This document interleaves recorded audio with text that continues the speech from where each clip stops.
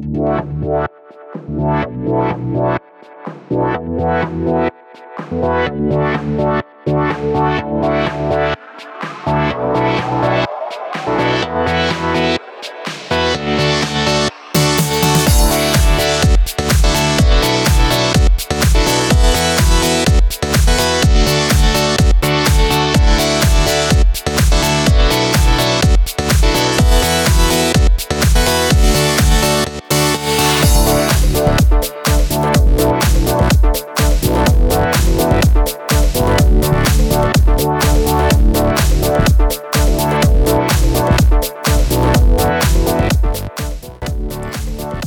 to the ITAM Review podcast, news, reviews and resources for ITAM, SAM and software licensing professionals.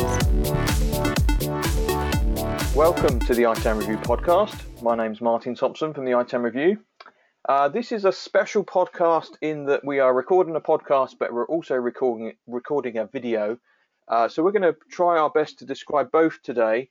But if you're feeling that you're missing out on some of the images, then please check out the screenshots and the video that comes with this podcast. All will be explained in due course. So today I have Jason Keogh from 1E. Jason is the editor for -3 of the ITAM standard and is also a long-term supporter and friend of the ITAM Review. So welcome, Jason. Thank you, Martin. And you're going to take us through where we are with -3, and I believe it's just, is it in the market or it's going through the editorial process, if I remember rightly? It was released in April of this year, so it's brand spanking new. You can see their first edition, April Fool's Day 2016, maybe. Yeah.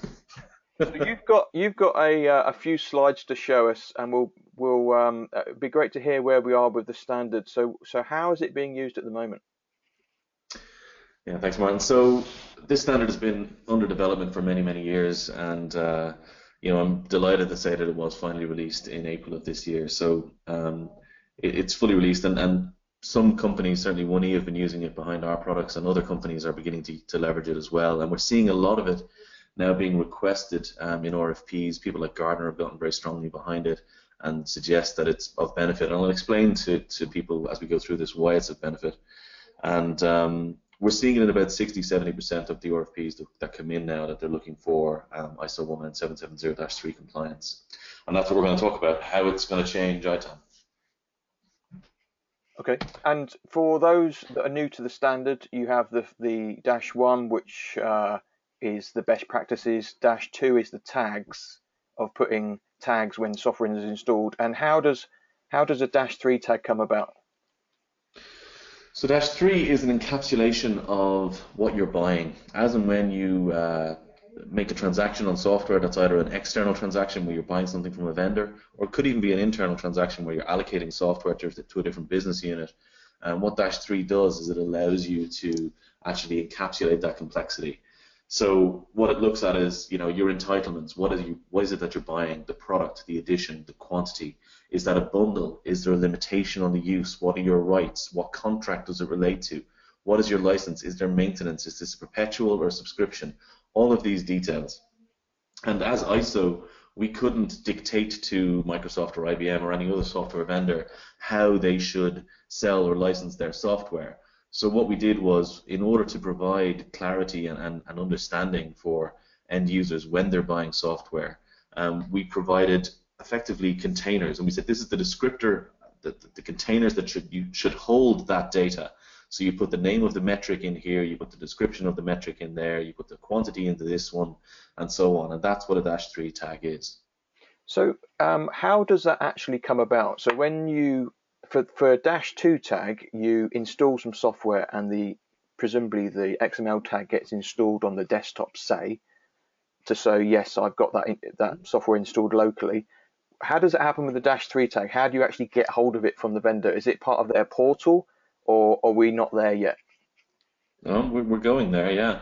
So first of all, we want everyone to request that when they're buying software, the vendor provides them with an ISO 19770-3 tag, or an ENT tag for short, when they're buying the software. And there's very good reasons why they should do that, which I'll touch on in a second. But the vendors, some vendors are looking at adding it to their portals so that if you have a compliant tool, you can connect up to the portal, suck the data out of it in -3 format, store it in -3 format in your local repository, and then away you go. But -3, rather than having a file on every machine, that doesn't work obviously from a licensing point of view.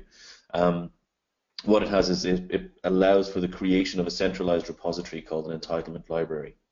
And that entitlement library is where those -3 tags get consolidated.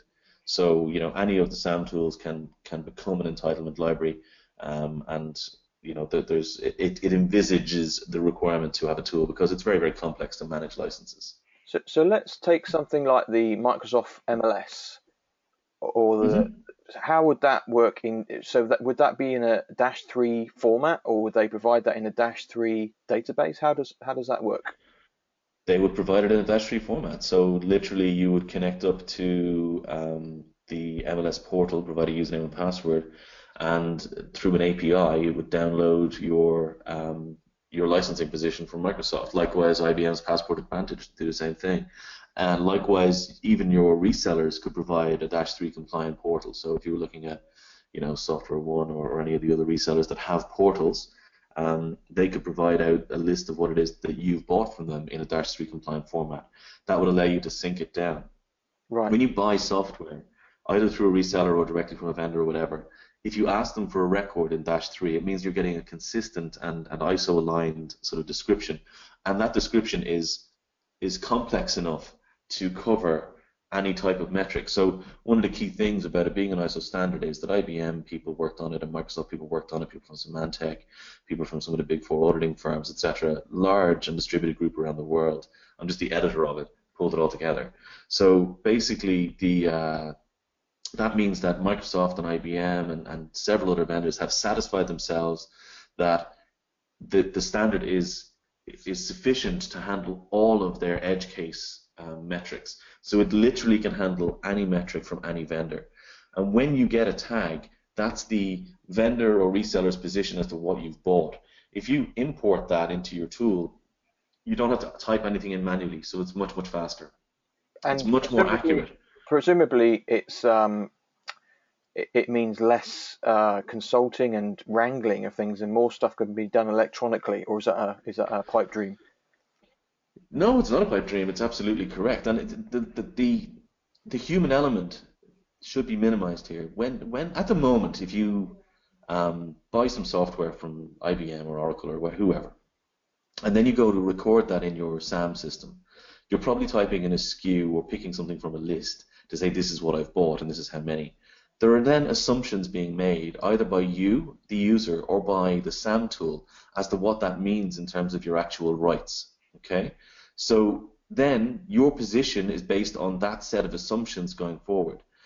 What -3 does is it eliminates a lot of those assumptions. It is an actual record that's agreed and was recorded at the time of purchase as to what was bought, and when you import that, it's accurate. Okay, and the vendor, when they come back in 3 years' time, you have less risk because the vendor can say, well, that's not right. You know, what you thought you owned isn't actually what you owned. It's because the SAM tool that you were using, their library made a mistake, because ultimately that's just the person's opinion. Or it's because the person who was entering it into your SAM tool entered it incorrectly.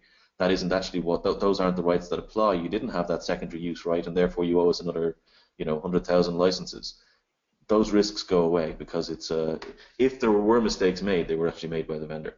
So the vendors need to be. So let me ask you a concrete example of this, and this might be stretching the use of -3, but SAP have sold a license historically, and then a new technology like mobile comes along, and people are accessing the SAP database via a mobile device. So they didn't even know that they would need that in the future, but it is now a product use right because they're accessing the SAP database.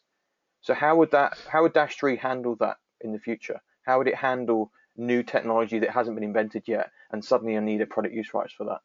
Because that's where people are being up at the moment, isn't it? Yeah. So basically, what would happen is that what -3 is it's an encapsulation of your rights and entitlements at the time of the purchase. Okay. Now, let's say a new version of the software, SAP or whoever's, comes out, And that version allows you to now have free access if it's from a mobile device. That's a new right that SAP have applied. They can supply you with a supplementary ent, which basically adds that right onto the original ent within your library. So now your compliance system knows that it's allowed to do whatever, or that access from a mobile device is not counted as a user access, or whatever the rule might be. So it is up to the vendor to to provide you with those tags. It's ultimately, again, we're asking the vendors to inform their customers as to what it is that they've licensed, what are their rights, what are their entitlements. Yeah, perfect. Okay, thank you. And ultimately, as this slide shows, I mean, it's faster to import. You're not relying on anything manual, therefore it's more accurate. Therefore, your risk is reduced, particularly when you're being audited post-fact, and your cost of running SAM operations, and as you said, some of the wrangling and human effort is reduced. So it's really beneficial for people to do this, and that's why we want, whenever someone is buying software, we want them to ask the vendor to provide them with an ISO 19770-3 compliant record, an ent tag. And ultimately, when you're negotiating and buying software, you're about to give them some money. So you have some power at that point in time. So that's when you need to ask. And there's only two possible answers the vendor can give you. They can say yes, in which case it's great. You get that record, you reduce your speed, you reduce your time, you increase your accuracy, you reduce your risk. It's all to your benefit. They can also say no, and a lot of the vendors today will say no.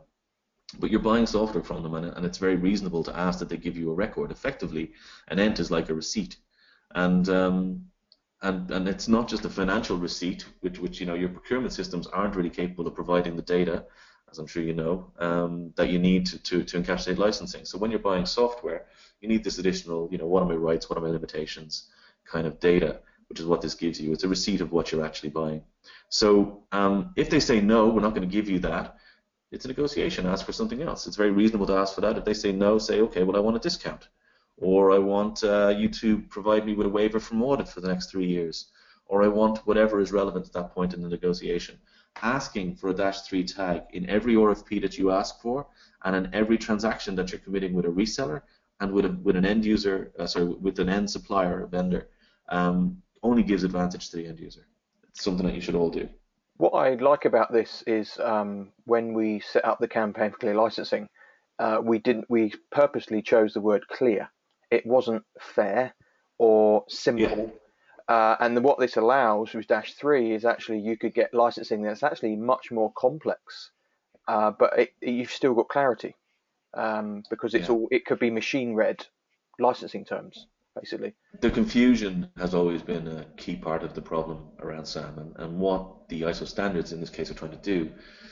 ISO standards, at a core, any ISO standard is there to develop a consistent vocabulary so understanding can blossom. And that's exactly what ISO 19770-3 does. It means that when people buy software, they understand it to the nth level of detail. It is machine readable. As a matter of fact, there's a diagram here which shows the sort of constructs that are within it. This is just a diagram of the XML. Sorry for the podcast listeners, but it shows that you have an ent, which is the actual license itself, that relates to entities. That are people that are selling it, the people that are the vendors, people that are buying it and entitled to run it. You have the quantity of a metric. It has test methods optionally. So a test method is how you might test a metric. So you're allowed to have 100 users. You count the users by running select count star from users in the database. That's a test method. So a vendor can actually describe to an end user and to a SAM tool provider how to count the usage of this metric. Now, there are very few mandatory fields, but the quantity of what you're buying is basically the mandatory field. So it's very, very easy for a vendor to provide you with a compliant ent tag. But if they want to go whole hog and give you things like test methods, they can as well, and that's pretty cool. So it'll tell what versions it's valid for, what rights apply, any limitations on those rights, the contract and order information. All of that is encapsulated. And for those listening on the podcast, this is we'll share the screenshot on the blog post that accompanies the podcast, but it's basically a tree structure of where all the data is stored. And I believe you also show the actual XML code that goes behind that as well, Jason. Yeah, and it's a very simple XML. This is some of the basic stuff, but all it's saying to read through it is that there's an ent which has an ID, which is relating to an entity called Fabricam, who are a software creator and an ent creator, and an entity called Acme Corp, who are the entitled entity. So Acme Corp are buying something from Fabricam. It says they're buying a license for data intelligence, which is a product edition BI for 100 named user metrics, and it describes what a named user is. Says it's valid for version number 11 dot anything, which is colloquially called version 2016, and then it says that the agreement number and the name of a doc that contains that agreement, so they can actually point at that on their local network if they want or whatever, and it has one right in it, which is a perpetual use right, and it describes that right, and that's it. And this XML, which is obviously bloated because it's XML, fits on less than a page if it was printed out. And it's a very, very simple thing for any vendor to provide, and it's very reasonable to ask them for it. So with Dash, one of the cool. Sorry Go ahead. but with Dash 2, you can retrospectively create your own tags. How does the Dash 3 work in terms of you can't create license entitlement yourself, can you? Well, you can record it yourself.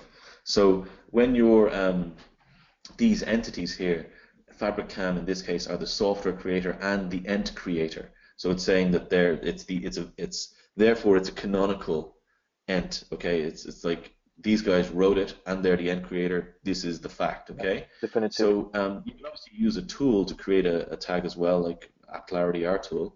And if you do, it would say that you were the ent creator. So if you're working Acme Corp, it would say entitled entity and ent creator. And therefore we'd know that this is Acme Corp's picture or opinion as to what was bought, as opposed to this tag, which is Fabricam's opinion as to what was bought.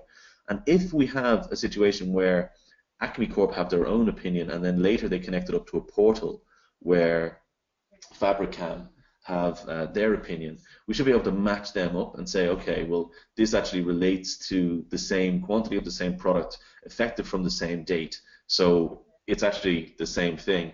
And we can say that, and we can then say that as the Fabricam one or the vendor's one is canonical, we're going to prefer the vendor's one over our own one, and that way you again benefit from the risk. So that's where the vendor said no when they sold it to you. You recorded it yourself, and then a year later they decided, okay, we'll get on this bandwagon and started providing Dash 3 portals, and they did so retrospectively. So that'll still work. So on that point, who is actively doing this at the moment? Who do we need? So at the moment we've had a lot of support from Microsoft in the ISO group as a whole. They were obviously the early supporters of Dash 2. They did a lot of testing on Dash 3 as it was being developed, and they've been working to ensure that they can encapsulate anything and everything, which they have. So now it's about actually getting that through the mechanics, and we're talking to them about that. But Microsoft have been a strong supporter. IBM have been a very strong supporter as well. Again, a strong supporter of Dash 2. They both have portals, and they're both very mature companies. They are two that I would expect to be early adopters. Other people were involved in the definition of it, like Symantec and so on. Hopefully they come on board. But really, we're looking to the vendors. It's not necessarily in their interests to be this clear. Some of the vendors, I don't know, I have to name the big red O, but they're famous for having that sort of level of obfuscation to some degree, and they won't necessarily welcome this. The customer has the power in this case. The only thing that can make this standard a success is the end users asking the vendors to provide them with this sort of detail, with this sort of record. And when they do, it's fantastic. I mean, the next shot here is a shot from our product. And the reason it's there is to show just how rich the data is, just how much information you can encapsulate in a Dash 3 tag.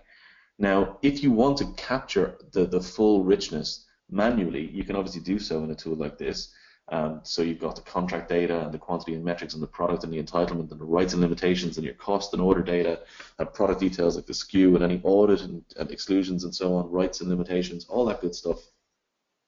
But to type it in manually is a pain. You can actually see here from the standard, because this is aligned to the standard, the ones with the asterisks are the mandatory ones. So the entitlement type, the start date if it's a maintenance, the vendor product edition and version, and then the quantity and the metric. That's the only mandatory stuff.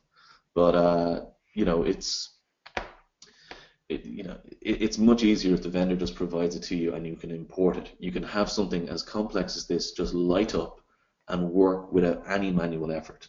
And And that's fantastic. what sort of wording should we be using with our RFPs in terms of Dash 3? What would you recommend? So I see, as I said, RFPs for obviously for SAM tools, and they say things like, must be compliant with ISO 19770-3, tags and records or whatever.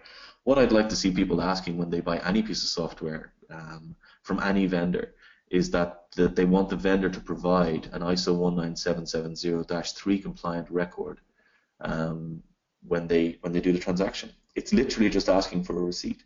Yeah. It shouldn't be too much to ask for. And as I said, if they say no, sorry, we can't do that, say, okay, well, if you're not going to give me a receipt, then you need to give me a waiver from audit, or you need to give me a 10% discount because it's going to take me more time to manage your stuff than it would be otherwise, or whatever. But ask for it. It'll only give you power. And when they say yes, you can import it into your SAM tool, providing it supports the standard. And as I said, our tool supports the standard. I know there are other tools working towards it at the moment because they've asked me for details on how to do it as editor.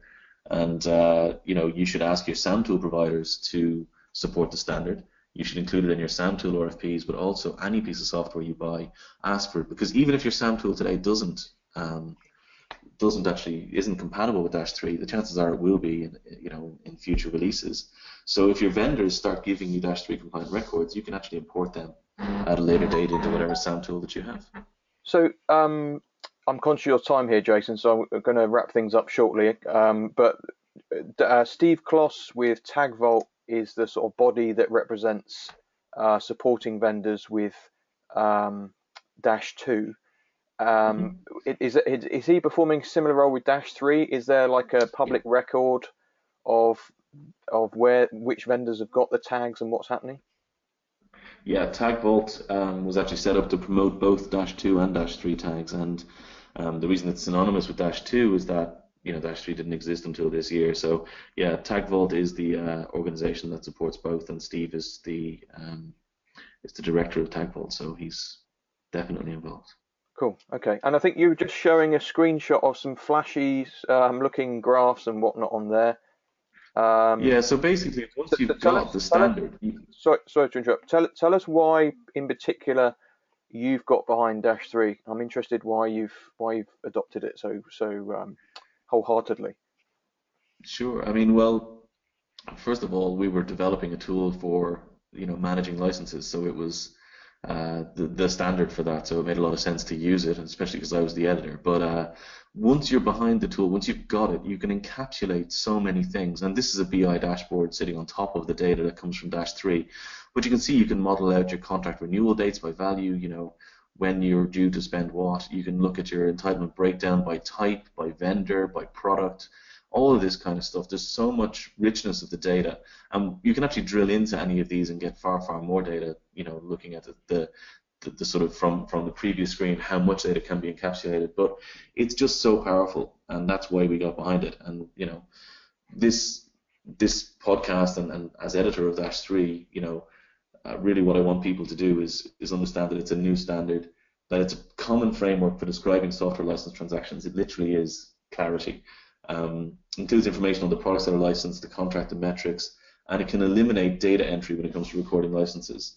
Ultimately, leveraging the standard helps SAM practitioners reduce their risk at time of audit, but the standard won't succeed unless the vendors and resellers provide the data in that format, and they will only do that if customers demand it. So ask your vendors to supply you with Dash 3 end tags.